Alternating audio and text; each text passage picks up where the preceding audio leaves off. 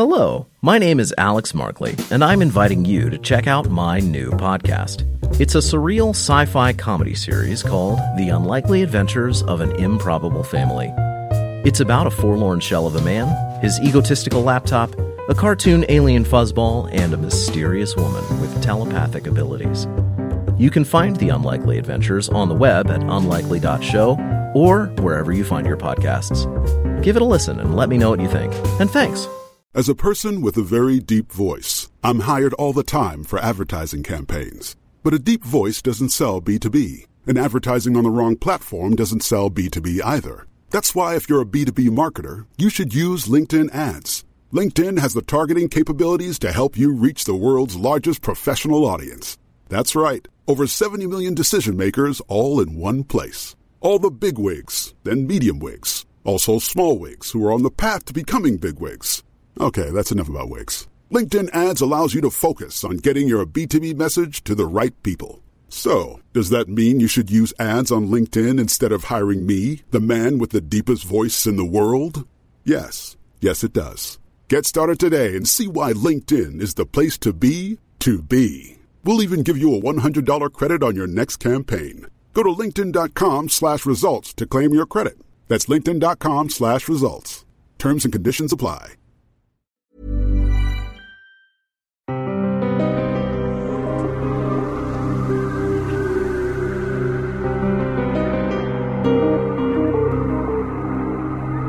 The Sexual Morality Act was fierce to buck, but the Algolian sex surrogate was even fiercer. Accept No Substitutes by Robert Sheckley. That's next on the Lost Sci-Fi Podcast. Robert Sheckley has been on our podcast twice previously with Watchbird and Seventh Victim. He's an underappreciated author and one of my favorites. Today's story first appeared in Infinity Science Fiction magazine in March 1958. On the cover of the magazine it says, "She was made for love," a rowdy story by Robert Sheckley. Let's turn to page 46 for Accept No Substitutes by Robert Sheckley. Ralph Garvey's private space yacht was in the sling at Boston Spaceport, ready for takeoff. He was on yellow standby, waiting for the green when his radio crackled. "Tower to G43221, the radio buzzed. "Please await customs inspection." "Righto," said Garvey, with a calmness he did not feel. Within him something rolled over and died. Customs inspection. Of all the black, accursed, triple-distilled bad luck. There was no regular inspection of small private yachts. The department had its hands full with the big interstellar liners from Cassiopeia, Algol, Deneb, and 1,000 other places. Private ships just weren't worth the time and money. But to keep them in line, customs held occasional spot checks. No one knew when the mobile customs team would descend upon any particular spaceport, but chances of being inspected at any one time were less than 50 to 1. Garvey had been counting on that factor, and he had paid $800 to know for certain that the East Coast team was in Georgia. Otherwise, he never would have risked a 20-year jail sentence for violation of the Sexual Morality Act. There was a loud rap on his port. "Open for inspection, please." "Righto," Garvey called out. He locked the door to the after cabin. If the inspector wanted to look there, he was sunk. There was no place in the ship where he could successfully conceal a packing case 10 feet high, and no way he could dispose of its illegal contents. "I'm coming," Garvey shouted. Beads of perspiration stood out on his high, pale forehead. He thought wildly of blasting off anyhow, running for it to Mars, Venus. But the patrol ships would get him before he'd covered 1,000,000 miles. There was nothing he could do but try to bluff it. He touched a button. The hatch slid back and a tall, thin, uniformed man entered. "Thought you'd get away with it, eh, Garvey?" the inspector barked. You rich guys never learn. Somehow they had found out. Garvey thought of the packing crate in the after cabin and its human-shaped, not yet living contents. Damning, absolutely damning. What a fool he'd been.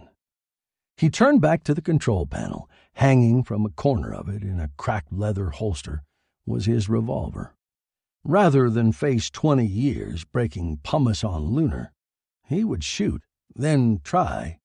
The Sexual Morality Act isn't a blue law, Garvey, the inspector continued, in a voice like steel against flint. Violations can have a catastrophic effect upon the individual, to say nothing of the race. That's why we're going to make an example of you, Garvey. Now let's see the evidence. I don't know what in hell you're talking about, Garvey said.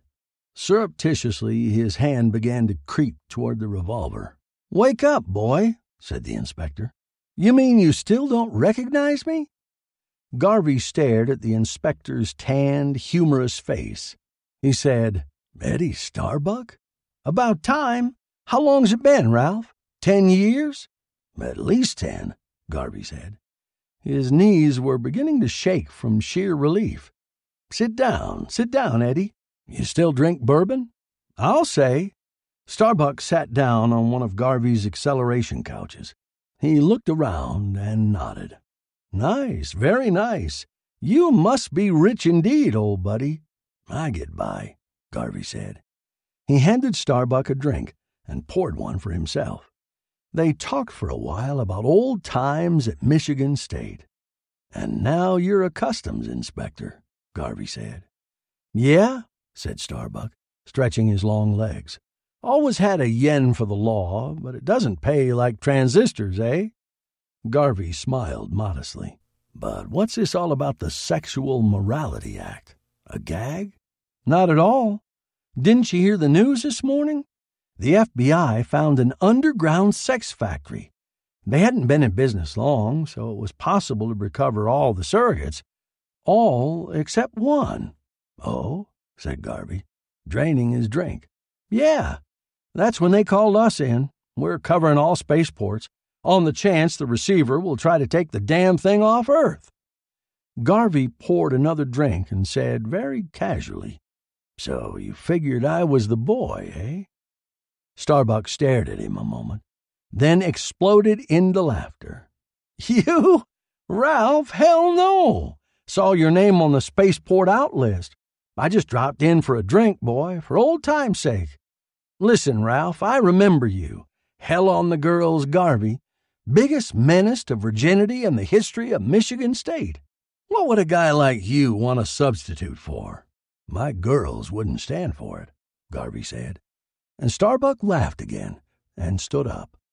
Look, I gotta run. Call me when you get back? I sure will. A little light-headed, he said, Sure you don't want to inspect anyhow, as long as you're here?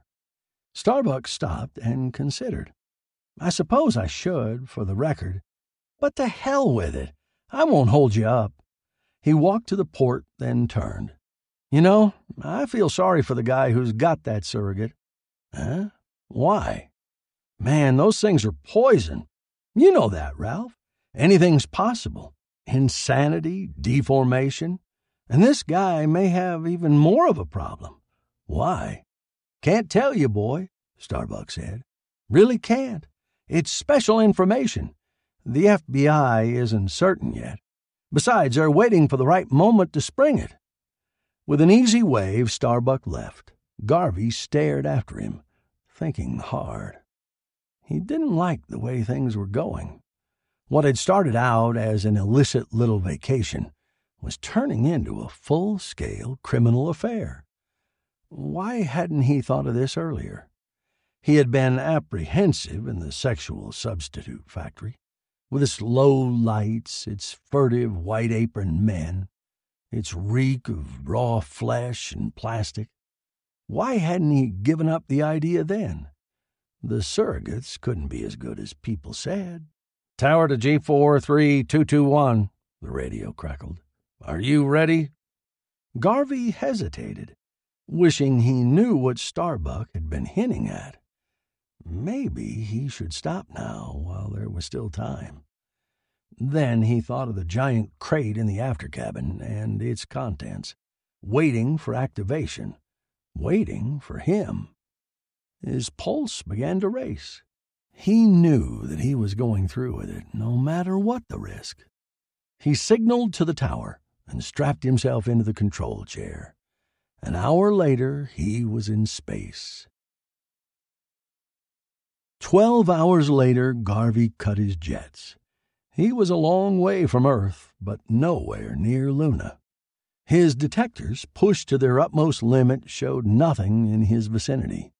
No liners were going by, no freighters, no police ships, no yachts. He was alone. Nothing and no one was going to disturb him. He went into the after cabin. The packing case was just as he had left it, securely fastened to the deck. Even the sight of it was vaguely exciting. Garvey pressed the activating stud on the outside of the case and sat down to wait for the contents to awaken and come to life. The surrogates had been developed earlier in the century. They had come about from sheer necessity. At that time, mankind was beginning to push out into the galaxy. Bases had been established on Venus, Mars, and Titan, and the first interstellar ships were arriving at Algol and Stago II. Man was leaving Earth. Man, but not woman. The first settlements were barely toeholds in alien environments. The work was harsh and demanding, and life expectancy was short. Whole settlements were sometimes wiped out before the ships were fully unloaded. The early pioneers were like soldiers on the line of battle, and exposed to risks no soldier had ever encountered. Later there would be a place for women. Later, but not now. So, here and there, light years from Earth, were little worlds without women, and not happy about it. The men grew sullen, quarrelsome, violent. They grew careless, and carelessness on an alien planet was usually fatal. They wanted women. Since real women could not go to them, scientists on Earth developed substitutes. Android females were developed, the surrogates, and shipped to the colonies. It was a violation of Earth's morals, but there were worse violations on the way if these weren't accepted. For a while, everything seemed to be fine. It would probably have gone on that way had everyone left well enough alone. But the companies on Earth had the usual desire to improve their product. They called in sculptors and artists to dress up the appearance of the package. Engineers tinkered with the surrogates, rewired them, built in subtler stimulus response mechanisms, did strange things with conditioned reflexes. And the men of the settlements were very happy with the results. So happy, in fact, that they refused to return to human women, even when they had the opportunity. They came back to Earth after their tours of duty, these pioneers, and they brought their surrogates with them. Loud and long they praised the substitute women and pointed out their obvious superiority to neurotic, nervous, frigid human women. Naturally, other men wanted to try out the surrogates, and when they did, they were pleasantly surprised and spread the word. And the government stepped in quickly and firmly. For one thing, over 50% of the votes were at stake. But more important, social scientists predicted a violent drop in the birth rate if this went on. So the government destroyed the surrogates, outlawed the factories, and told everyone to return to normal. And reluctantly, everyone did. But there were always some men who remembered and told other men. And there were always some men who weren't satisfied with second best. So... Millions of people have lost weight with personalized plans from Noom. Like Evan, who can't stand salads and still lost 50 pounds. Salads generally for most people are the easy button, right?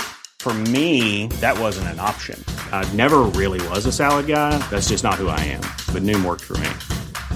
Get your personalized plan today at Noom.com. Real Noom user compensated to provide their story. In 4 weeks, the typical Noom user can expect to lose 1 to 2 pounds per week. Individual results may vary. Hello, my name is Alex Markley, and I'm inviting you to check out my new podcast. It's a surreal sci-fi comedy series called The Unlikely Adventures of an Improbable Family. It's about a forlorn shell of a man, his egotistical laptop, a cartoon alien fuzzball, and a mysterious woman with telepathic abilities. You can find The Unlikely Adventures on the web at unlikely.show or wherever you find your podcasts. Give it a listen and let me know what you think. And thanks. Garvey heard movements within the crate. He smiled to himself, remembering stories he had heard of the surrogate's piquant habits. Suddenly, there was a high-pitched clanging. It was the standby alarm from the control room. He hurried forward. It was an emergency broadcast on all frequencies, directed to Earth and all ships at space. Garvey tuned it in. "This is Edward Danzer," the radio announced crisply. "I am chief of the Washington branch of the Federal Bureau of Investigation.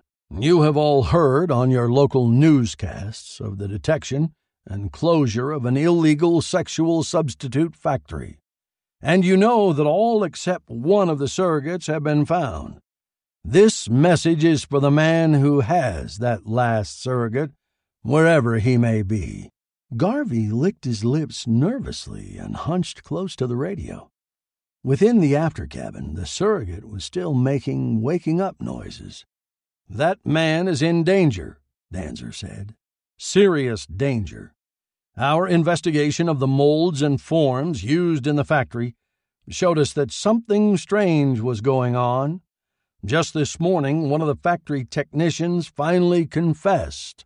The missing surrogate is not an Earth model. I repeat," Danzer barked, "the missing surrogate is not an Earth model. The factory operators had been filling orders for the planet Algol 4.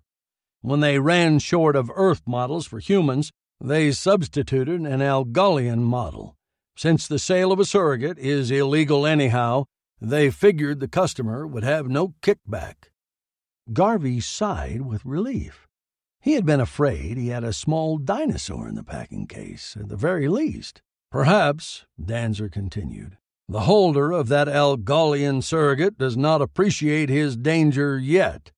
It is true, of course, that the Algolians are of the species Homo sapiens.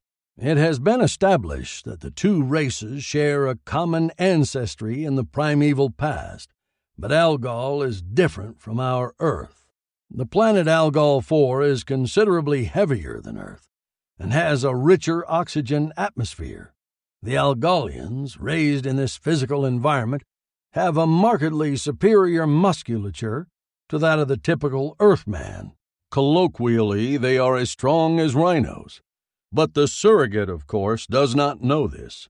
She has a powerful and indiscriminate mating drive. That's where the danger lies.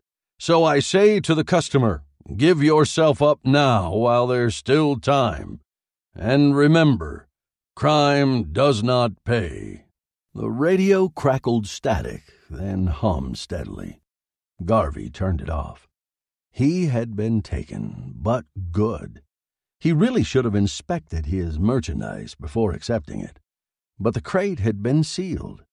He was out a very nice chunk of money. But, he reminded himself, he had lots of money.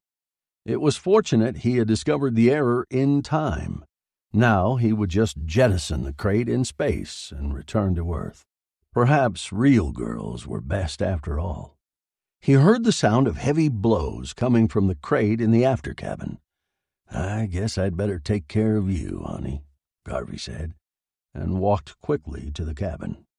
A fusillade of blows rocked the crate. Garvey frowned and reached for the deactivating switch. As he did so, one side of the heavy crate splintered. Through the opening shot a long golden arm. The arm flailed wildly, and Garvey moved out of its way. The situation wasn't humorous anymore, he decided. The case rocked and trembled under the impact of powerful blows. Garvey estimated the force behind those blows and shuddered. This had to be stopped at once. He ran toward the crate. Long, tapered fingers caught his sleeve, ripping it off. Garvey managed to depress the deactivating stud and throw himself out of range. There was a moment of silence. Then the surrogate delivered 2 blows with the impact of a pile driver. An entire side of the packing case splintered. It was too late for deactivation. Garvey backed away. He was beginning to grow alarmed. The Algolian sexual substitute was preposterously strong. That seemed to be how they liked them on Algol. What passed for a tender love embrace on Algol would probably fracture the ribs of an Earthman. Not a nice outlook. But wasn't it likely that the surrogate had some sort of discriminatory sense built in? Surely she must be able to differentiate between an Earthman and an Algolian. Surely. The packing case fell apart, and the surrogate emerged. She was almost 7 feet tall and gloriously, deliciously constructed. Her skin was a light golden red, and her shoulder-length hair was lustrous black. Standing motionless, she looked to Garvey like a heroic statue of ideal femininity.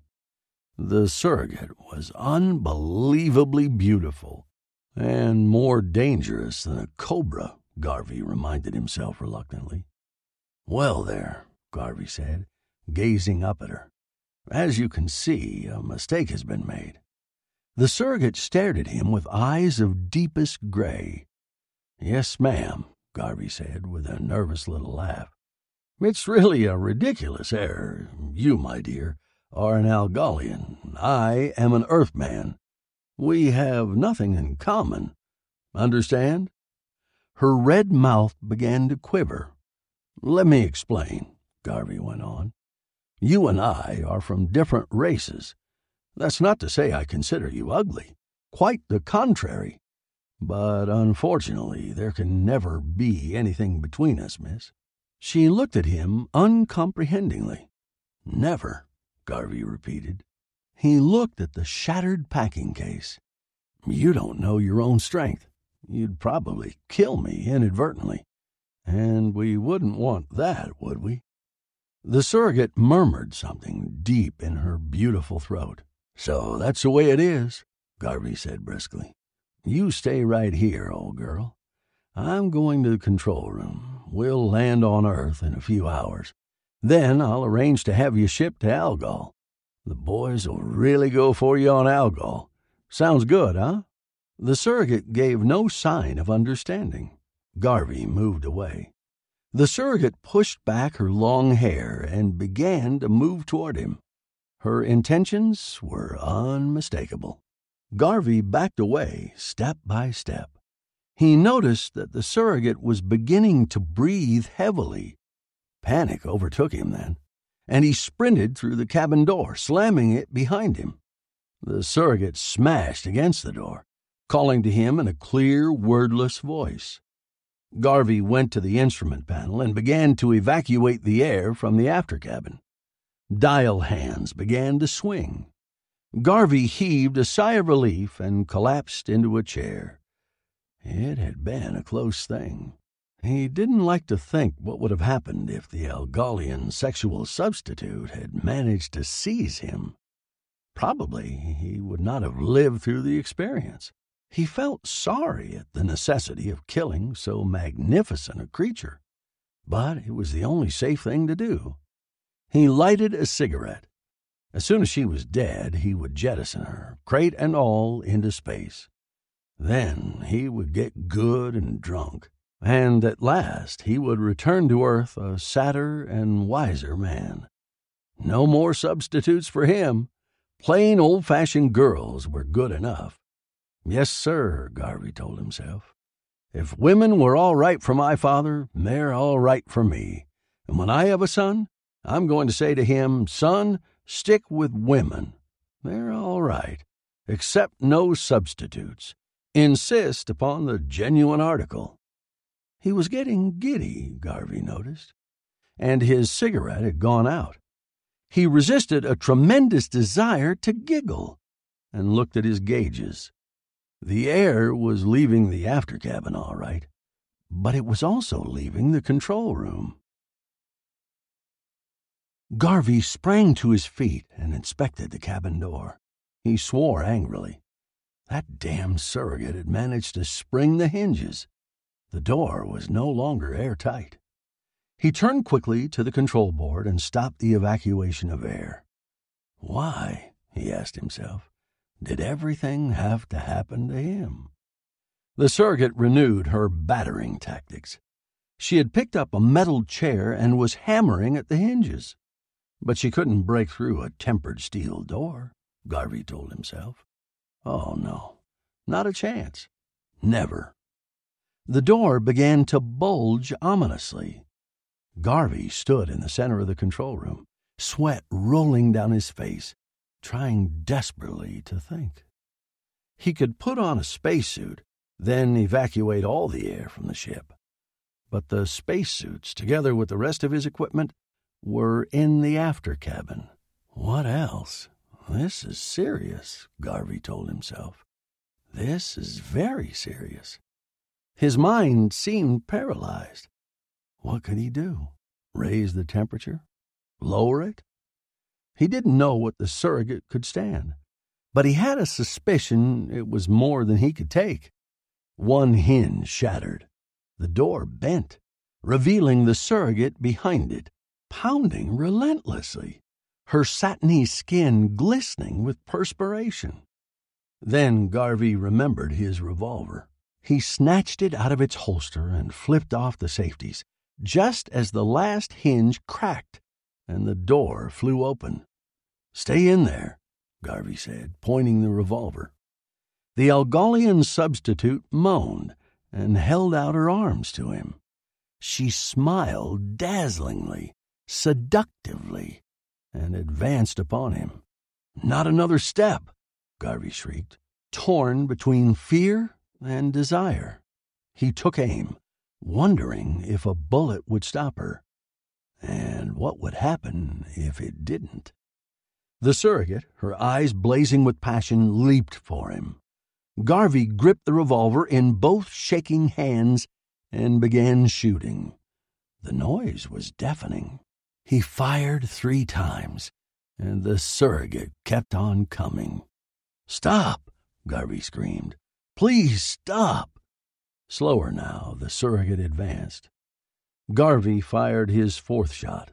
Limping now, the surrogate came on, her desire unchecked. Garvey backed to the wall.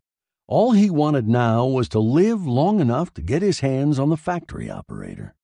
The surrogate gathered herself and pounced. At point-blank range, Garvey fired his last shot. 3 days later, Garvey's ship received clearance and came down at Boston Spaceport. The landing was not made with Garvey's usual skill. On the final approach, he scored a 10-foot hole in the reinforced concrete landing pit, but finally came to rest. Eddie Starbuck hurried out to the ship and banged on the port. "Ralph! Ralph!" Slowly, the port swung open.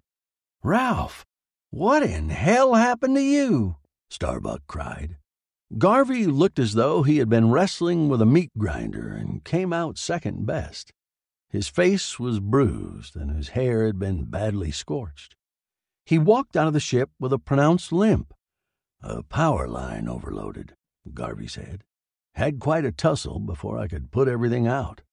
"Wow," Starbuck said. "Look, Ralph, I'm sorry to put you through this now, but, well, what's up?" "Well, that damn surrogate still hasn't been found. The FBI has ordered inspection of all ships, private and commercial. I'm sorry to ask it now, after all you've been through." "Go right ahead," Garvey said. The inspection was brief but thorough. Starbuck came out and checked his list. "Thanks, Ralph. Sorry to bother you. That power line sure kicked up a mess, huh? It did, Garvey said. But I was able to jettison the furniture before it smoked me out. Now, you'll have to excuse me, Eddie. I've got some unfinished business. He started to walk away. Starbuck followed him. Look, boy, you'd better see a doctor. You aren't looking so good. I'm fine, Garvey said, his face set in an expression of implacable resolve. Starbuck scratched his head and walked slowly to the control tower. Garvey caught a heli outside the airport. His head was beginning to ache again, and his legs were shaky. The surrogate's strength and tenacity had been unbelievable. If she had been operating at her full capacity, he would never have survived. But that last shot at point-blank range had done it. No organism was constructed to take punishment like that. Not for very long. He reached his destination in the center of Boston and paid off the heli. He was still very weak, but resolutely he marched across the street and entered a plain gray stone building.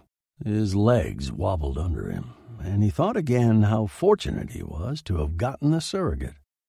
Of course, the surrogate, with her amazing vitality, had also gotten him. It had been brief, but unforgettable. He had been damned lucky to live through it, but it was his own fault for using substitutes. A clerk hurried up to him. I'm sorry to keep you waiting, sir. Can I help? You can.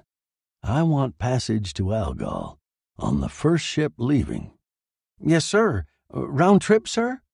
Garvey thought of the tall, glorious, black-haired, golden-skinned women he would find on Algol. Not substitutes this time. The real thing.